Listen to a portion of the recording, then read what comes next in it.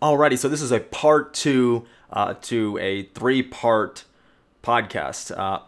I sometimes will write out my podcasts on like a Microsoft Word document, and then kind of find out later that it's maybe a little more detail. Might be a longer podcast. So I didn't want you guys to just sit through one 3-hour podcast. Would rather just break this up, and that way I can record it and not have a big problem with that. So given that I don't actually do any advertising, what really helps the most is word of mouth. So if you enjoy the podcast and you see value in it, then I would absolutely love to share it with other people. Give us a compliment here, or better yet, in podcasts on Apple. If you're watching on Facebook, this is later, but I'll be putting the link to the Apple podcast. And if you prefer Spotify, it's on Spotify as well. It's on anywhere podcasts are provided.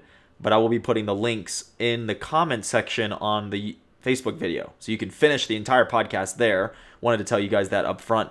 In addition to leaving a 5-star review. That is very, very helpful in the algorithms of the podcast itself. And so if anything, also, if you want to support the work that I do in terms of finances, that's why I offer the Youngevity products to the Youngevity store and Youngevity Wellness. There's just an endless array of products that are going to make your life better. And we've all understood over the past 2020, this past year and a half or so, that it is very significant that we take our health into our own hands, and that it is important, if you're going to be a matrix breaker in the sense of the word, you want to be healthy. You want to live your life optimally. You don't want to be relying on prescription medications. You don't want to be relying on certain medication or certain other ailments that are possibly prohibiting you from living a full, abundant life, right? And so I can say that for sure. The Youngevity products have helped me in many ways. Of course, I'll be drinking that during the podcast. So if you're interested, I will be providing those links as well, and everywhere the description is provided, and the Apple Podcast, Spotify, and even on Facebook. So going to make sure that is a possibility for everybody to support. Now, with all that being said, let's move into part 2 of this podcast. This part is called The Populist Awakening, or the rise of populism, however you want to look at it. And so the last podcast I was talking about Bitcoin, and it was so much to cover given the Bitcoin price drop, given all these different things that are going on. I had to really nail down a whole podcast about it, right?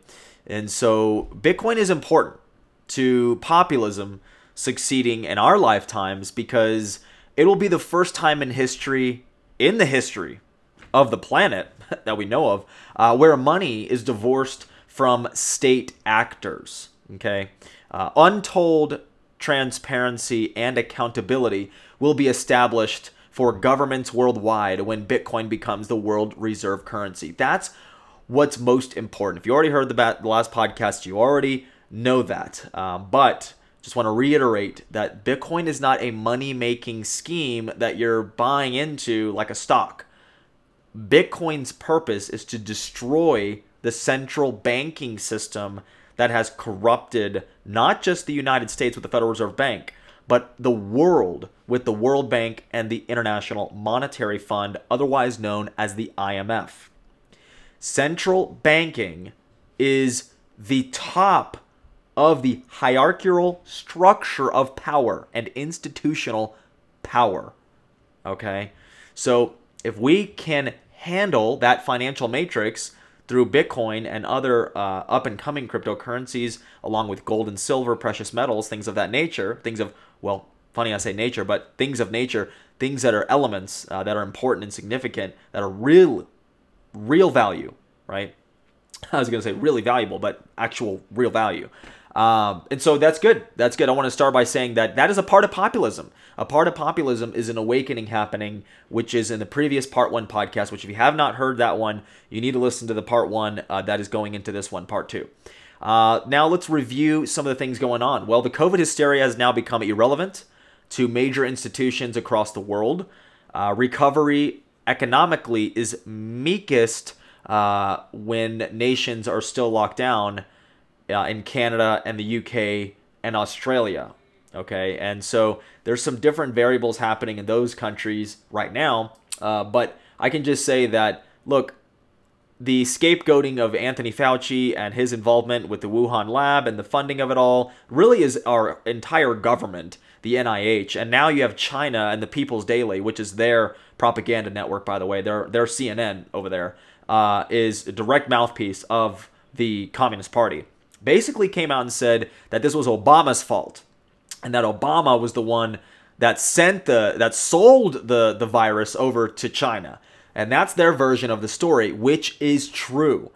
The virus, the COVID-19 we all just experienced, was developed in a lab in the University of North Carolina.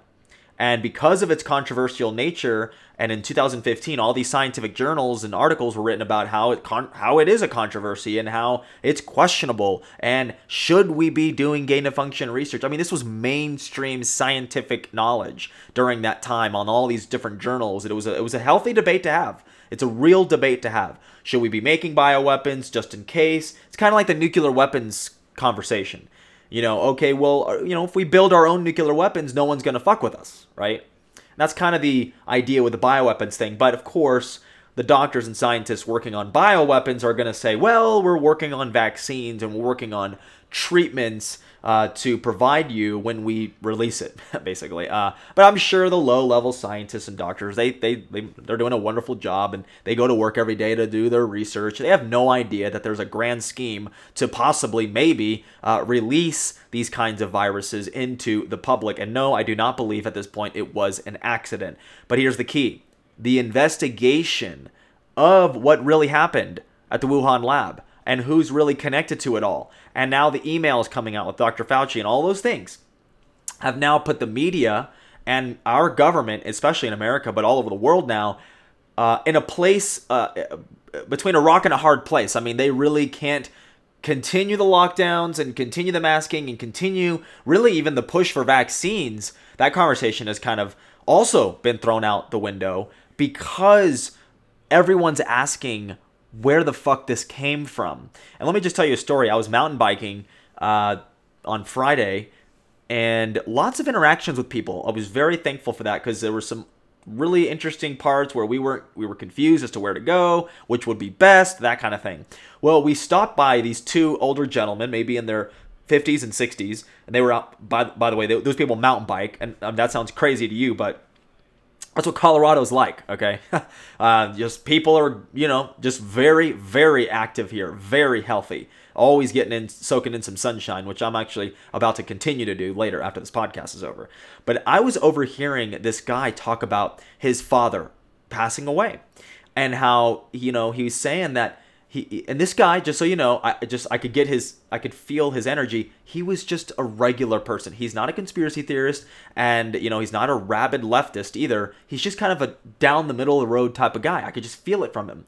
And he was just saying how, I went and talked to my doctor, and my doctor said that something that if you had the COVID, they diagnose you with it, and you had it within 90 days, that you get put in the COVID pile. They called it the COVID bucket, actually, which his indication of that was the COVID death count, right?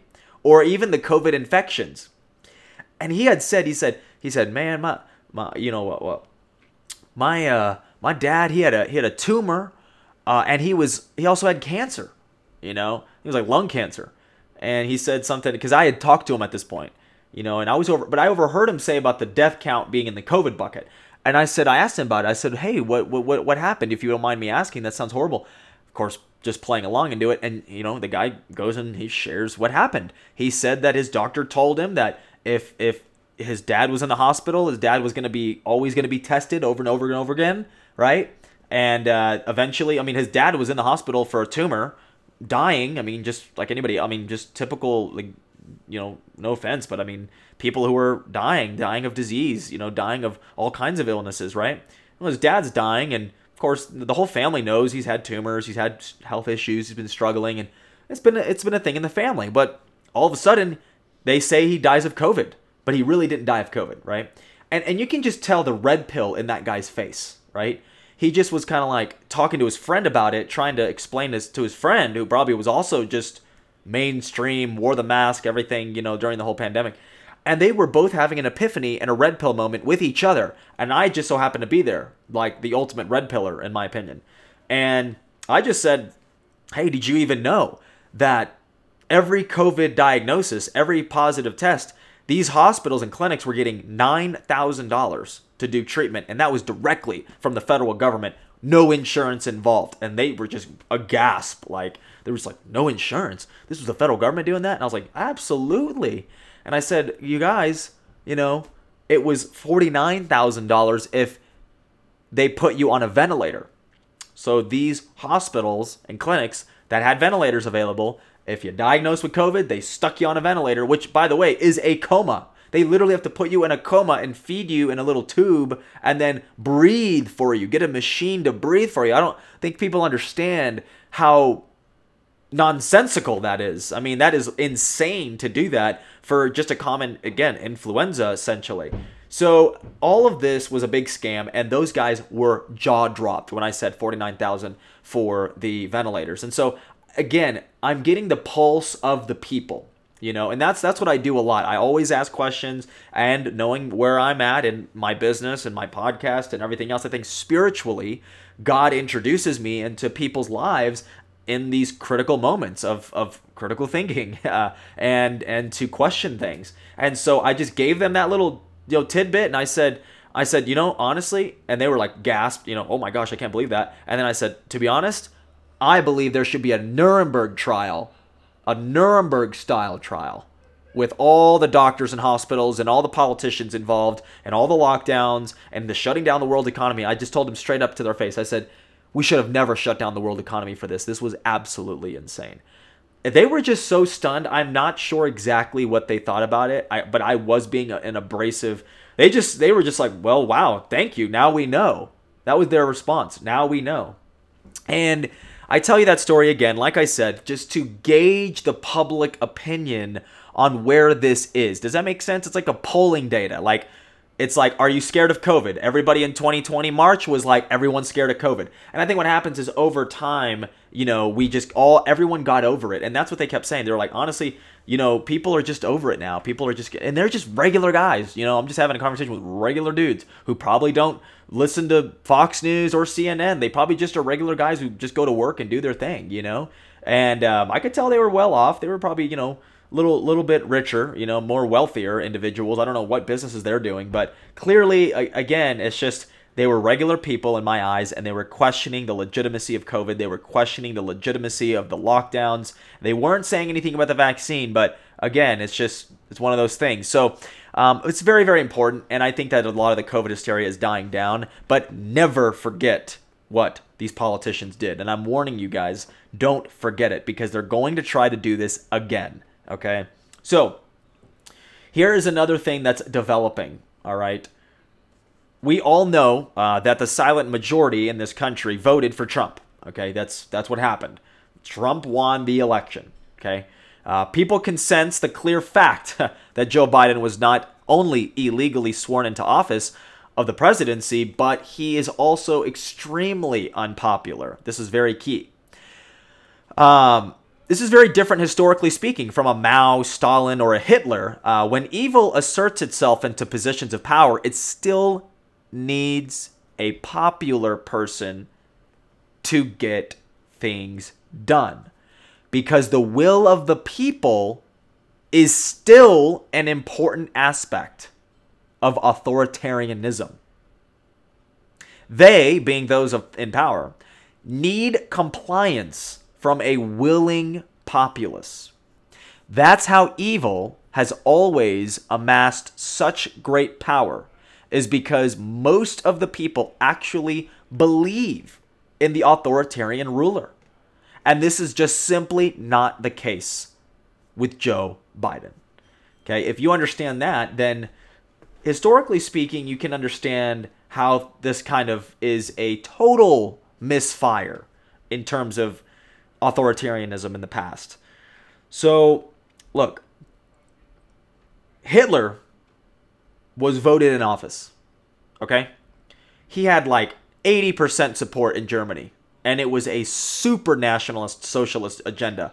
They were giving out free beer and they were giving out free all this stuff. I mean, it was crazy. I mean, they had prostitutes at their political rallies, just like, hey, hook up with Nazis, hook up with them, they're the best, like, I mean, bro, I'm calling you bro, I don't even know if you're probably a female, I have no idea who you are right now, but I'm just saying, like, that's insane, okay? But the point is this, that Hitler was voted into power. He didn't just steal elections to get into power. No, he was a genuinely popular person.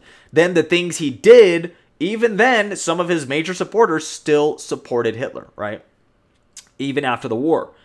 So much so that in Argentina, there was an entire Nazi enclave that existed and actually still exists to this day. There's been many books written about it, and the World War II might have ended in 1945, but the real war for defeating Nazism continued into the 1970s, believe it or not.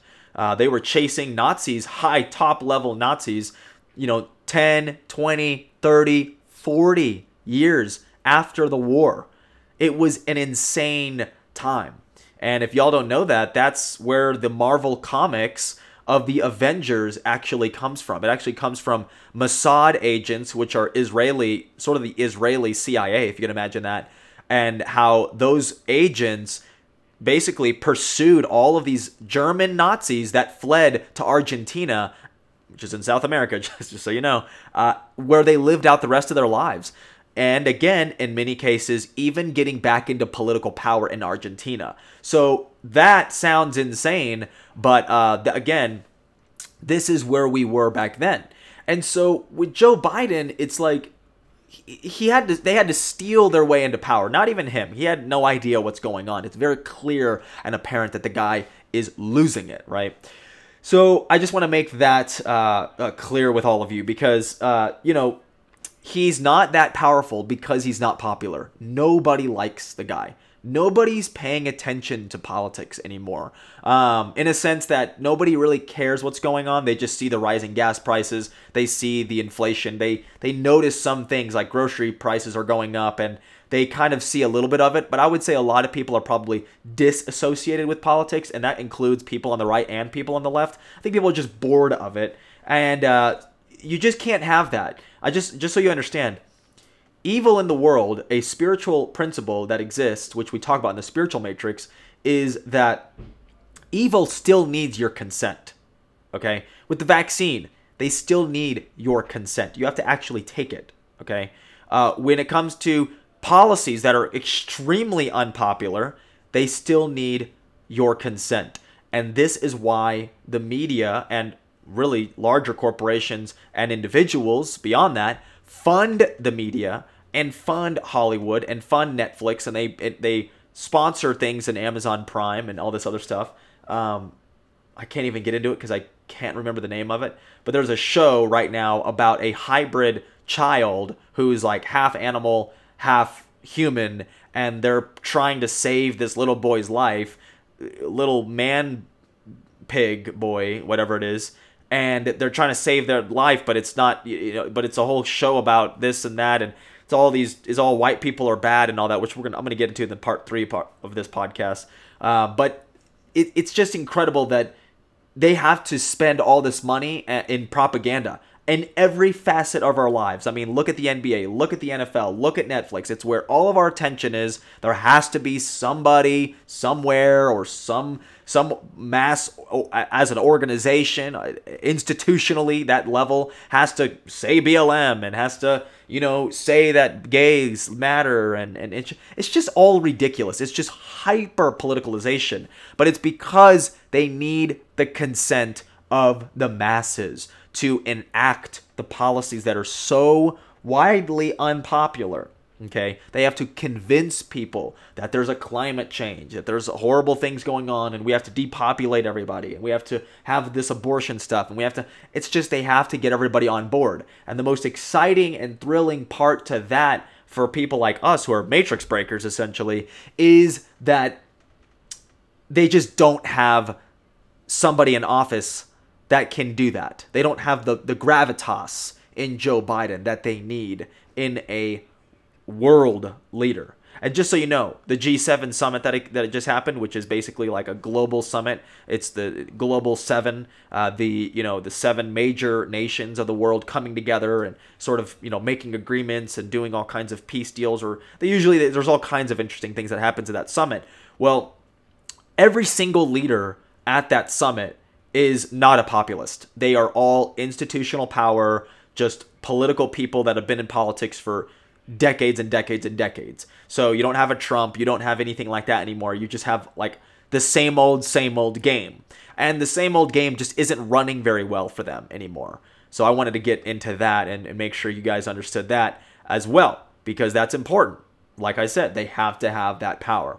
So look, I'm going to give you guys an update. The audit in Arizona has triggered a flurry of activity among state legislators across the country, including Pennsylvania, Georgia, Wisconsin, Utah, and Nevada. Sadly, not Michigan, but there's other major states that are starting to question the machines that they've been using in their elections, and starting to question the mail-in ballots, and starting to question the way in which things were done in 2020. And what happened is the state delegations, the state delegations from these different states, especially the swing states, the ones that kind of were weird and took a while, took like days, if not a week, to get all the votes in. Remember that? How freaking crazy that was? How totally historically, like, profound that was? That's never happened in American history, where you don't know the winner of an election on November 3rd, or not November 3rd, but the first Tuesday of November, however you want to look at it. I mean, that is insane. It's never happened before, just so you know. That's already an anomaly. They had to count all the mail-in ballots. And again, just insanity went on that election. And I knew it from the freaking start. Since I was up till 4 a.m. on November 3rd, like figuring all this out. And everyone knows that Trump actually won. But here's the most important part, is state governments run elections. That has to be clear with everyone here. State governments run elections. Even though they're federal, in terms of you're voting for people to go to federal office, it's not the Fed that runs those elections. There is a Federal Elections Commission that oversees, a lot of these different problems with elections and discrepancies, which they did nothing, by the way, and they purposefully did nothing in the November 3rd election. And by the way, it is important that we get to the bottom of November 3rd, okay? But state delegations or state governments, they run their own elections. They're in charge of their elections, how the elections are done, even to the extent of who can vote and things like that.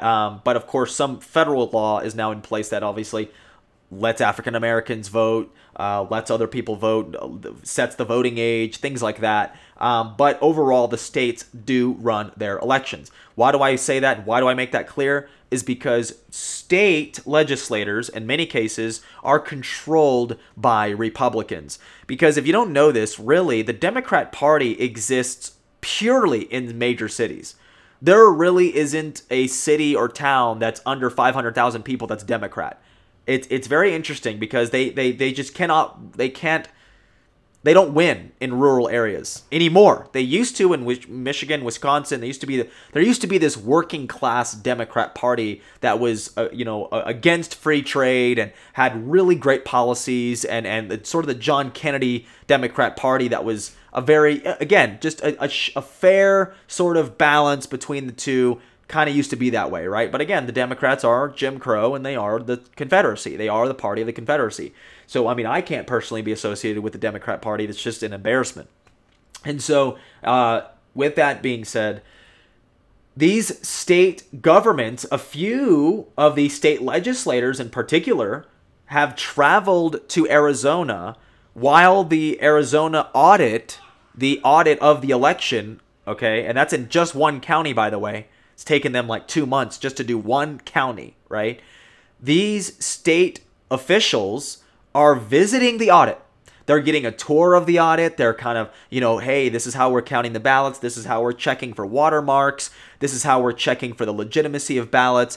This is how we're checking for all the discrepancies. This is what we're doing to the ballots when they do have problems. We're sending them over here, and then they're going to be figured out later by another team, and they have this color-coded team thing going on in the convention center. It's a convention center, by the way. So they have all these amazing processes that are going into this audit. And just so you know, when you get audited, for example, like your taxes and your income gets audited by the Fed, they go over every little penny you make. How did you make that? What was that about? Why did you make $20 here? Who Venmo'd you that? It gets intense. I mean, it's like an audit is a true, down to the numbers logistics. Very important what's happening in Arizona. And to have these state delegations visiting Arizona to sort of find out why or how they're doing this audit, very important, because they can now order or vote on an audit in their own state of their own elections to ensure that the election was done legitimately. That is going to be an interesting way of developing in the future. So really, I think as other states start to vote for these different audits in their state, and it just kind of becomes sort of a snowball effect, my prediction is that by November or December of this year, even mainstream news will be forced to report that Trump won the election on November 3rd, 2020. And that is when all hell is going to break loose. And people are all going to wake up. Just like you would have never thought that Dr. Anthony Fauci would get in trouble for all the shit that he did and all the stuff he pulled. Well, he did, right? He's been outed. Now, again, he hasn't been prosecuted the way I think he should be prosecuted. A lot of things haven't happened to Dr. Anthony Fauci yet that I think should happen to him. But what is important is that even polling data shows the majority of the American people are really just tired of Anthony Fauci's bullshit. And they understand. You're getting more and more people to realize, I think now it's about 70% of people also believe that the virus was man-made, came from the Wuhan lab, came from the University of North Carolina, if you really want to track it back. And that is very, very important, because if we can find out how this virus got out and all this other stuff happened, then the public will never fall for it again in the way they did. I'm not saying they won't ever. I'm just saying that in the same way that they did, they're going to have to kind of do this in the next 20 to 30 years in the future, because we're all going to remember it if they try to do it again this fall or next year. It's going to be too obvious. And that is the most amazing news about Dr. Anthony Fauci and about the whole coronavirus and COVID-19 situation. But the same thing's going to be true for the election. Everyone's going to know that Trump won the election. And that's going to be so explosive that even the Democrats, mainstream, kind of people, working class Democrats who just, hit that D lever every time they vote, they're even going to know that Donald Trump won the election. And that's important. Think about this. Trump won the election. Totally fair and square. He had the majority of the votes. There's no way Joe Biden got 80 million votes. Trump won a record high of 74 million votes. And Biden probably honestly got about 68 million maybe 66 million votes. I mean, they had to pull a lot of shenanigans to get this guy over the top. Okay, just so you understand. And, it's important. It's important to know that the American people didn't actually vote for this guy Biden or any of these policies that are not just happening from the executive branch, but are now in the legislative branch as well. These people are voting in Congress on stupid bills that are destroying this country. So, here's the other thing. This is another point to make about the populism rising in the country, is that parents from around the country have been speaking to their school boards locally about masking children and the critical race theory concept. And, this is very important because local politicians are where we can make the real change. Notice over COVID, the local county level was different depending on what county you were in. Some counties were locked down. Some counties were open. I remember like where I'm at, I went one county line over and everything was open. It was the weirdest dystopia I've ever experienced.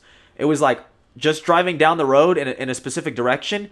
The same businesses, like the Best Buy in that area and the Target over there, was like no mask, no problem, everything's fine, everything's open. But like in Boulder, it was like all locked down and nobody was even able to come into Best Buy. You'd have to like order online and like just pick it up at the door. It was just stupid. So I just find that very interesting. So how important is local politics? I mean, good God, right? And so I want you to think about that in terms of the education boards. Because usually in these neighborhoods and these, sort of larger to small school districts, these are run by school boards. Usually like a sort of like a Supreme Court justice, like 9 people who like vote on certain policies and things that are going to be implemented in schools. And what pissed off moms, which moms are the most important political force right now in the country. What pissed off the moms was the masking of the kids. Even the most liberal moms were thinking, this is stupid. Why am I putting a mask on my child? This is totally psychologically screwing them up. This is totally messed up for my child. And they have to wear this thing all fucking day in a PE class during the spring, summer, the spring, winter. It doesn't matter. Just always wearing it. It was ridiculous. Personally, I don't know about you, I would get physically upset at the sight of a child in a mask. I just couldn't handle it. I started to, really kind of start to talk to people and be like, hey, why? Like, why? Why the child in the mask? Especially when you have the adult without a mask on and then the children are wearing masks. Like, again, just more dystopian idiocracy. Right? Like, wow, so you're not going to wear one, but your little slave children are going to wear a mask. It's just gross. It's disgusting as a human being to do that and to watch that happen.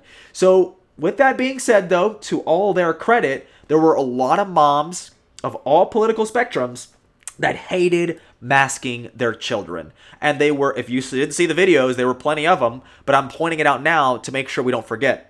Is all of these moms going to the school boards, going to their local districts, and speaking, and you saw all those clips from these, local areas where just, random people petitioning their government, talking about it, protesting, right? And you saw these videos of moms just scorching these school boards and being like, none of the science, what science are you following? I've seen some amazing clips of just regular moms just doing their research and being like, why are you doing this to our kids? There's no science that's backing up these policies. This is hurting the children. There's all this evidence that it's hurting kids. Kids are committing suicide at a higher rate. I mean, these moms were laying down the hammer on these local politicians, and it was absolutely wonderful to watch. And on top of that, now that the masking is kind of like, okay, we're not going to let the mask on anymore. And it's like, well, yeah, we're not going to forget that you did that, Here is another thing that's the problem, is the critical race theory. Now people are just so involved now all of a sudden with going to the school boards. And this is what I mean, guys. Very important. The fact that the institutional powers have pushed so hard in terms of government force over 2020, it has awakened even regular people to be involved in their local government at a local level. So much so that involvement for one purpose, which was the lockdowns, the masking of children, whatever you want to call it, it's now overlapping into all of these other areas where people believe that their government is going too far in putting regulations, taxes, and all kinds of things. Because a lot of the reason behind this government amassing more and more power was because of our nature, being of the public, to do absolutely nothing about it. No petitions, no protests, No, addressing your grievances to the government in some kind of a council hearing. None of it. None of it. People just didn't give a shit. Everyone just got pissed and, would say something online or talk to their friends about it over dinner, right? But no one actually got active. But the lockdowns were so bad that now people know where their local courthouses are. People know where their local municipalities are. They know where they are. They know how to get there. They know who's in power in their local area. They know their Facebook. They know their phone number. They know the restaurants that they might own. They know all kinds of stuff about the local politicians now.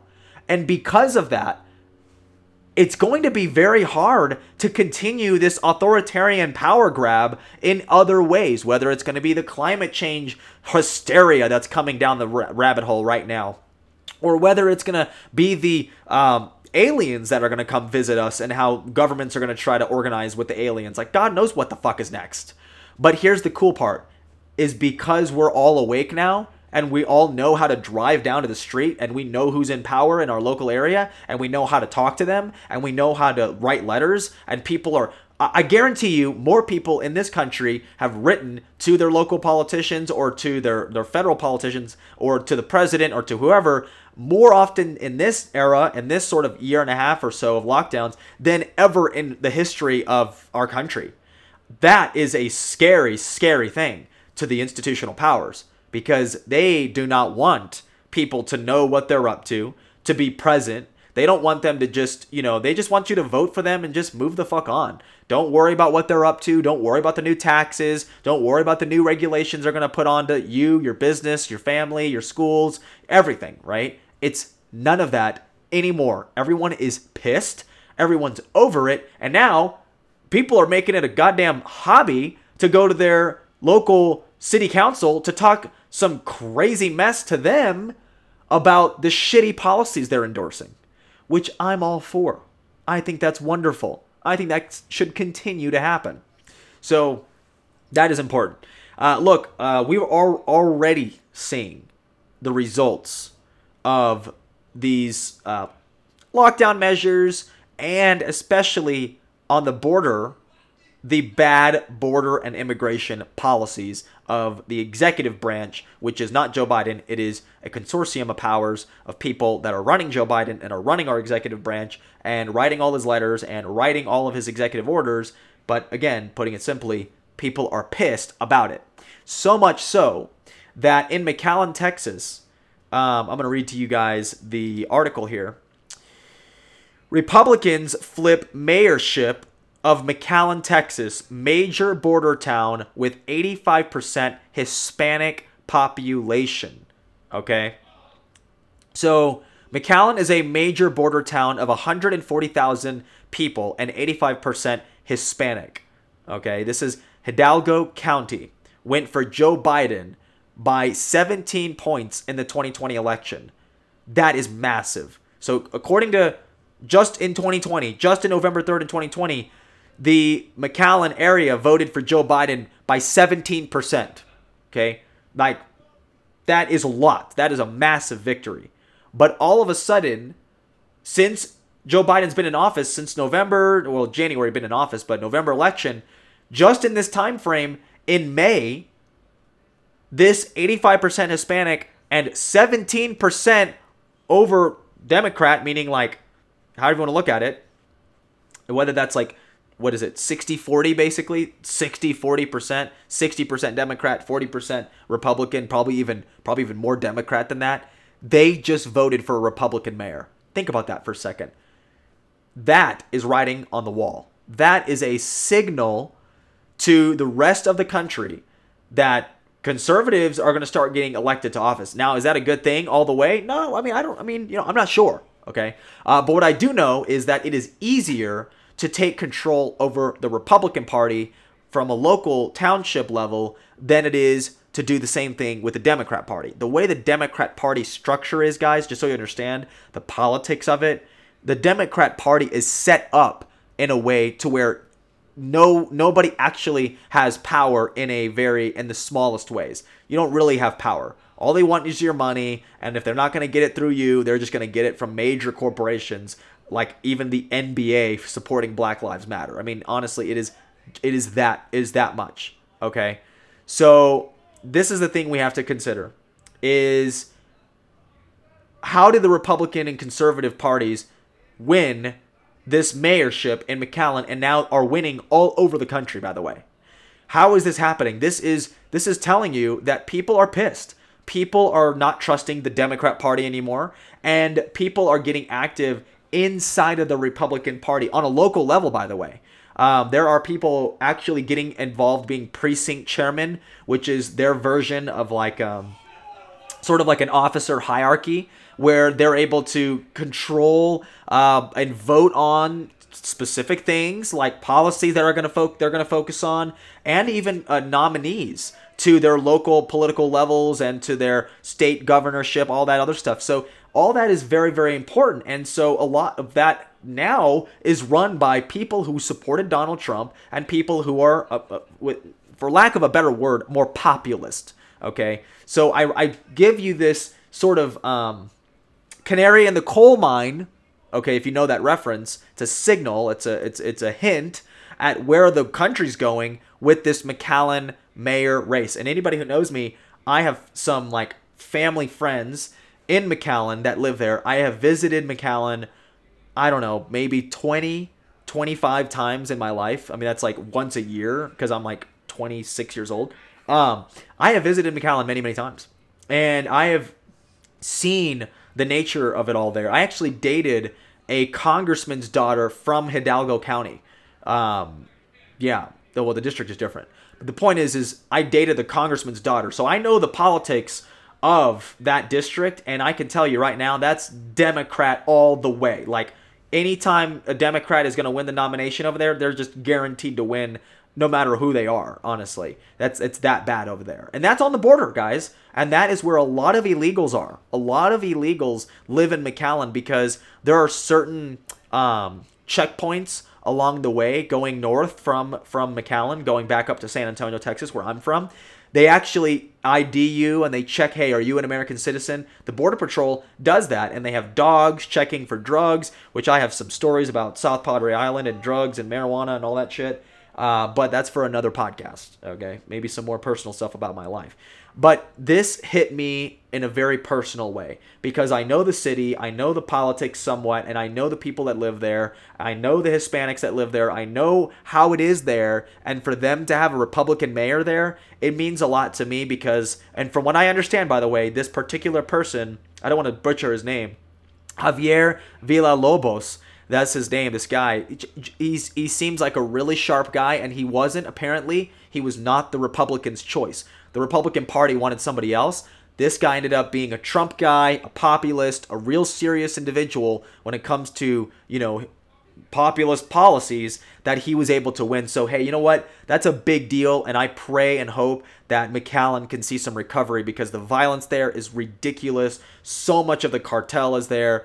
It's just absolutely insane. So I just think that is very significant. Now, to kind of wrap up even more on that behalf, which is just where the country's going. Okay, so over the weekend there was this thing called the Western Conservative Summit, which was in Denver. Which, I mean, I didn't even know it was happening. I would have gone otherwise. I would have totally gone just to go meet some people, shake some hands. I'm actually kind of disappointed that I didn't know that was going on.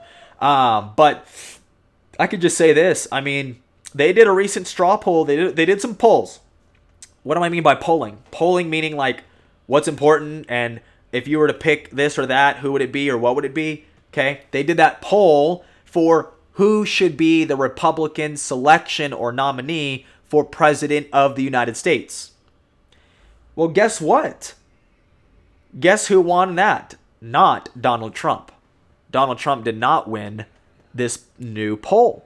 This was done, again, like I said, by all conservatives, and I would say even very significant people were there, and a lot of people were there in terms of the heart and soul of the Republican Party were there at this summit. And they did not select Donald Trump. They actually selected Governor Ron DeSantis of Florida.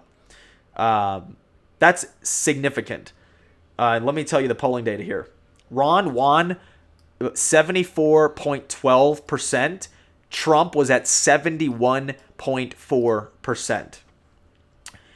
This is absolutely massive because I already told you guys that if Trump doesn't run, Ron DeSantis will run and he will win in 2024. It's on my Instagram. I timestamped it because I knew this would happen. But also I said if Trump did win in 2024, Ron DeSantis would be our president in 2028. Okay? He would run in 2028. So that all can still happen. Regardless, my prediction is that Ron DeSantis will be the president of the United States. I don't think he'll be the next one. I don't know if he'll be the next one. I think he will be the president of the United States. Mark my words. Here's what's important about that. Trump needs a competitor. He needs a competitor because a competitor, Trump would agree with this. It's in his books and stuff. Competitors make you better. And Ron DeSantis is better than Donald Trump in many ways. Not all ways, but many ways. He is a true populist. He is a guy who went to Harvard and he graduated Harvard Law and he joined the Navy SEALs. First of all, he got to become a Navy SEAL, which is a big deal and accomplishment. And then he was even sent overseas as an officer. So again, he was in the military, even though he had a degree in Harvard Law. He did not have to go to he did not have to sign up, none of it. But he served this country. That is so important. So he was a soldier. And now he was a congressman, and then he is now the governor of Florida. And everyone knows that Florida's state policies right now are the most popular, not just in the country, but in the entire world. I want you to think about that. Governor Ron DeSantis is the most popular politician in the world in that sense, because what he's doing, the policies of we're not masking kids, we're not masking anybody, anyone's free to do whatever they want, no one needs a vaccine, we're canceling these cruise ships because they're going to try to have a vaccine passport. I'm making that illegal. I'm going to go to court. Boom. I mean, just at one thing after another has just been explosively incredible what Governor Ron DeSantis is doing. And that is what makes him better than Trump. Because Trump went along with this whole program. He screwed up a lot of it. And you know what? Ron speaks way better than Trump does. His communication skills, his focus, his diligence. He's just a better guy, I think. He's just a better, more sophisticated guy who's on point with it. Now, Trump is more popular in terms of like all over the country kind of thing. And the best part about Trump is that he's not going to fall into the whims of the Republican Party. So my best ideal situation would be that Trump runs for president and he wins and he makes Ron DeSantis his vice president. He basically has Ron and him run the whole country.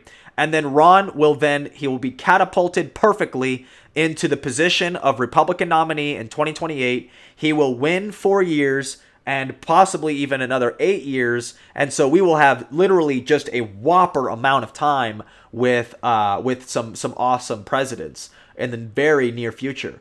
And look, I really want Ron DeSantis. What's going to happen, guys, is this. I'm already telling you, and if you're listening to this podcast, you get to hear it first. Okay? Ron DeSantis is going to run for president. He's not going to run for vice president with Trump. I believe he will run for president. He will compete with Trump for the Republican nomination for president. Ted Cruz, Mike Pompeo, and a couple others will also run for president of the United States in 2024.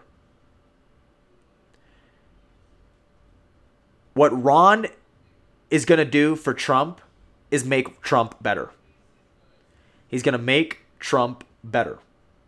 And what I mean by that is I pray that Ron DeSantis, I keep calling it, I put a T at the end. It's Ron DeSantis, right? But anyway, Ron DeSantis is going to, I hope, destroy Trump on policy that Trump fucked up on, like the vaccines and like the lockdowns and everything else. I really pray that Ron destroys Trump in the public about the lockdowns and makes Trump try to compete with trying to be the real populist. And it'll be like that Eminem song, like, will the real populace please stand up? Please stand up. Because that's what we need, guys. We don't need this communist versus capitalist. Like, that's so irrelevant. Communism is so stupid that in the political dialogue, and even I welcome debates with communists and socialists and all of it. I welcome the debate. I love it. I don't mind it. But it's degrading our intellectual capacity to move the fuck on. Communism, socialism doesn't fucking work. And attacking it and trying to demonize it, it's such a waste of fucking time. We need populists fucking smashing it out on the world stage. That's what we really, really need. We need Ron DeSantis to be like, I love Bitcoin, and then Donald Trump to say, well, I don't think it's a good idea. We need that battle. We don't need like institutional powers like, oh, we both hate Bitcoin and we're just going to not talk about it and make it a major political issue. No, it's going to be a fucking major political issue. It's going to be in 2024. Bitcoin is going to explode. It's going to rival gold in value at some point. So again, putting the Bitcoin aside, but I'm just saying, we need populism. And even left-wing populism's fine with me. I don't like the socialism and communism stupid shit. But left-wing, there is a form of left-wing populism, which is kind of like the anti-corporate, the old liberal people, which is kind of like where I'm at, which is like anti-establishment. You know, they're like anti-New World Order, but for some reason, they've been convinced that they don't like America anymore. But some of them are populist enough to understand that America needs a nationalistic point of view and everything else. So again, I welcome left-wing populists to come together with right-wing populists and make a super fucking majority of the country, because we're all tired of the old corporate hags and all the bullshit from the Republican Party and the Democrat Party. And Trump, you know, he's great. He's great at where he's at, what he's doing. But again, I just think Ron DeSantis in the debates, which I'm praying for, will make Donald Trump a better person. It'll make Donald Trump a better president. And I hope that a lot of what Ron's going to do is whenever he becomes vice president with Trump, is he's going to have a lot of tasks that Trump's going to give him that are going to help him build up his political capital.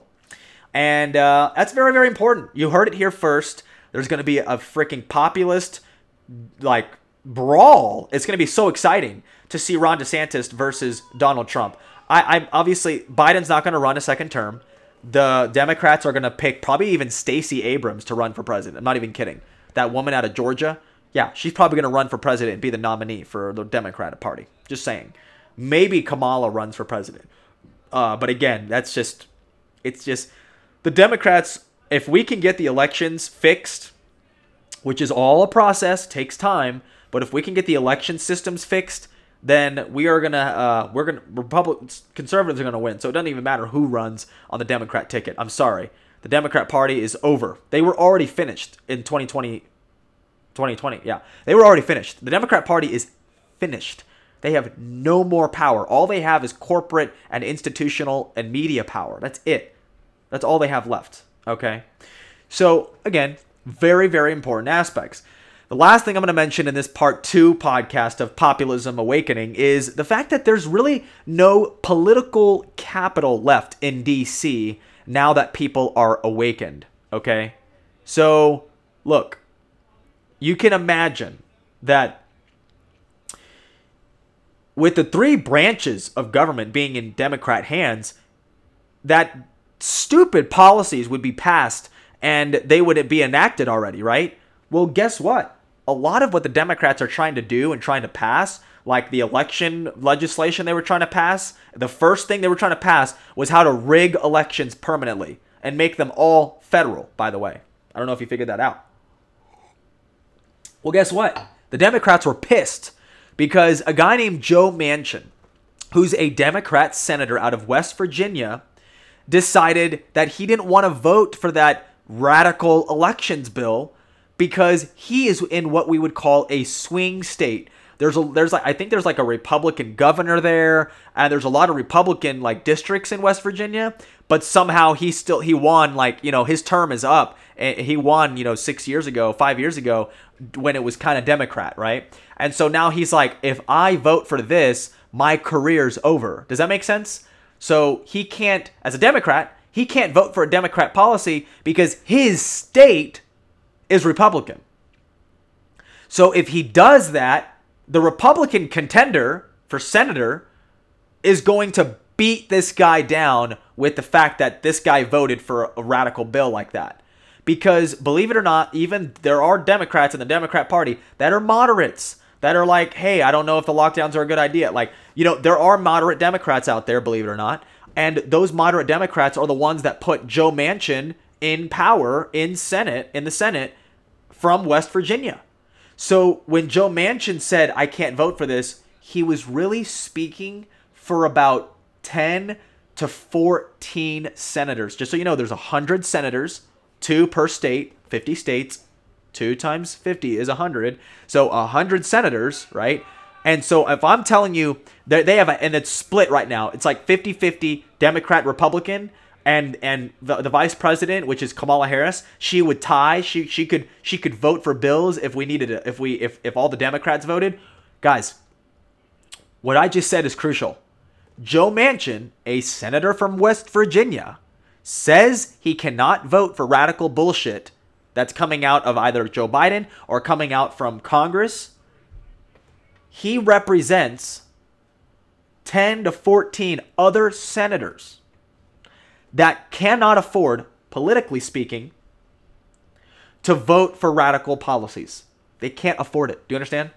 If they vote for stupid policies, they will be voted out of office.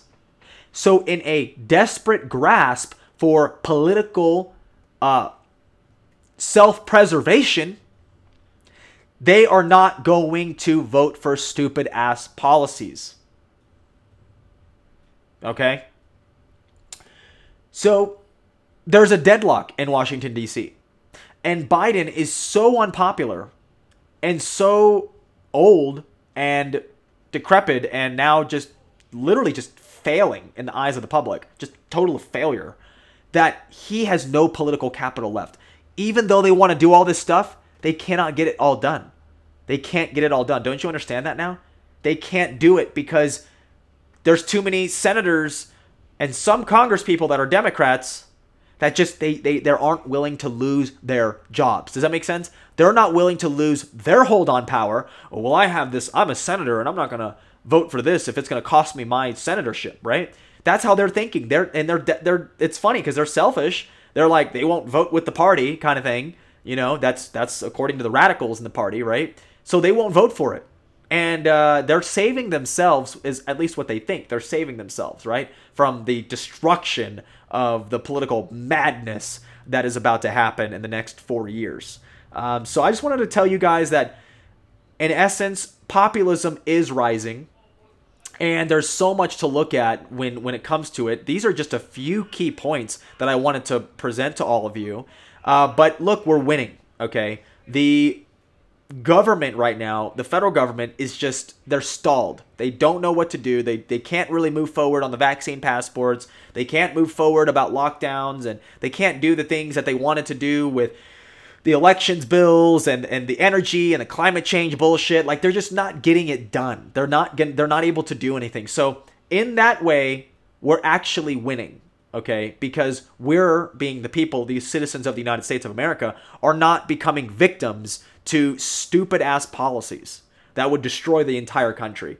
And we're barely hanging on as it is, with the US dollar collapsing and the inflation rising and the gas prices and energy and all kinds of problems, which I'm going to get to, by the way, in the next podcast, because there are ways for them to strike back.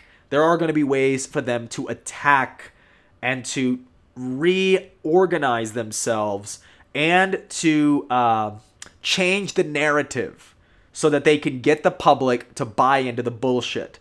That's going to be in the next podcast. I'm going to tell you exactly what they're going to do, how they're going to roll it all out, and I'm going to tell you what's coming next.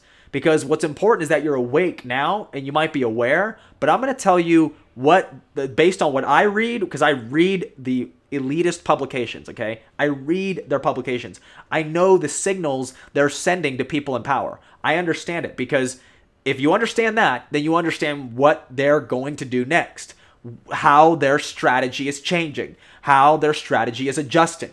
And so I'm going to get into that in the next podcast. So So I hope you guys tune into that. That's going to be a part 3 to this, again, a larger podcast that I'm developing here.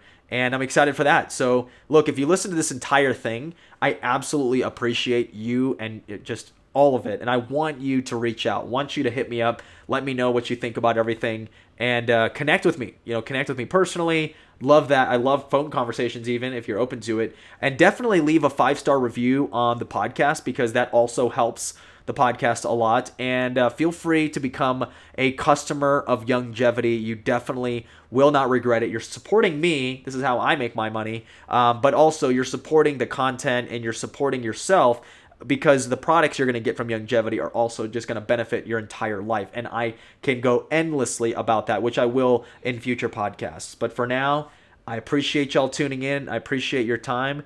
Have a great rest of your day. Peace.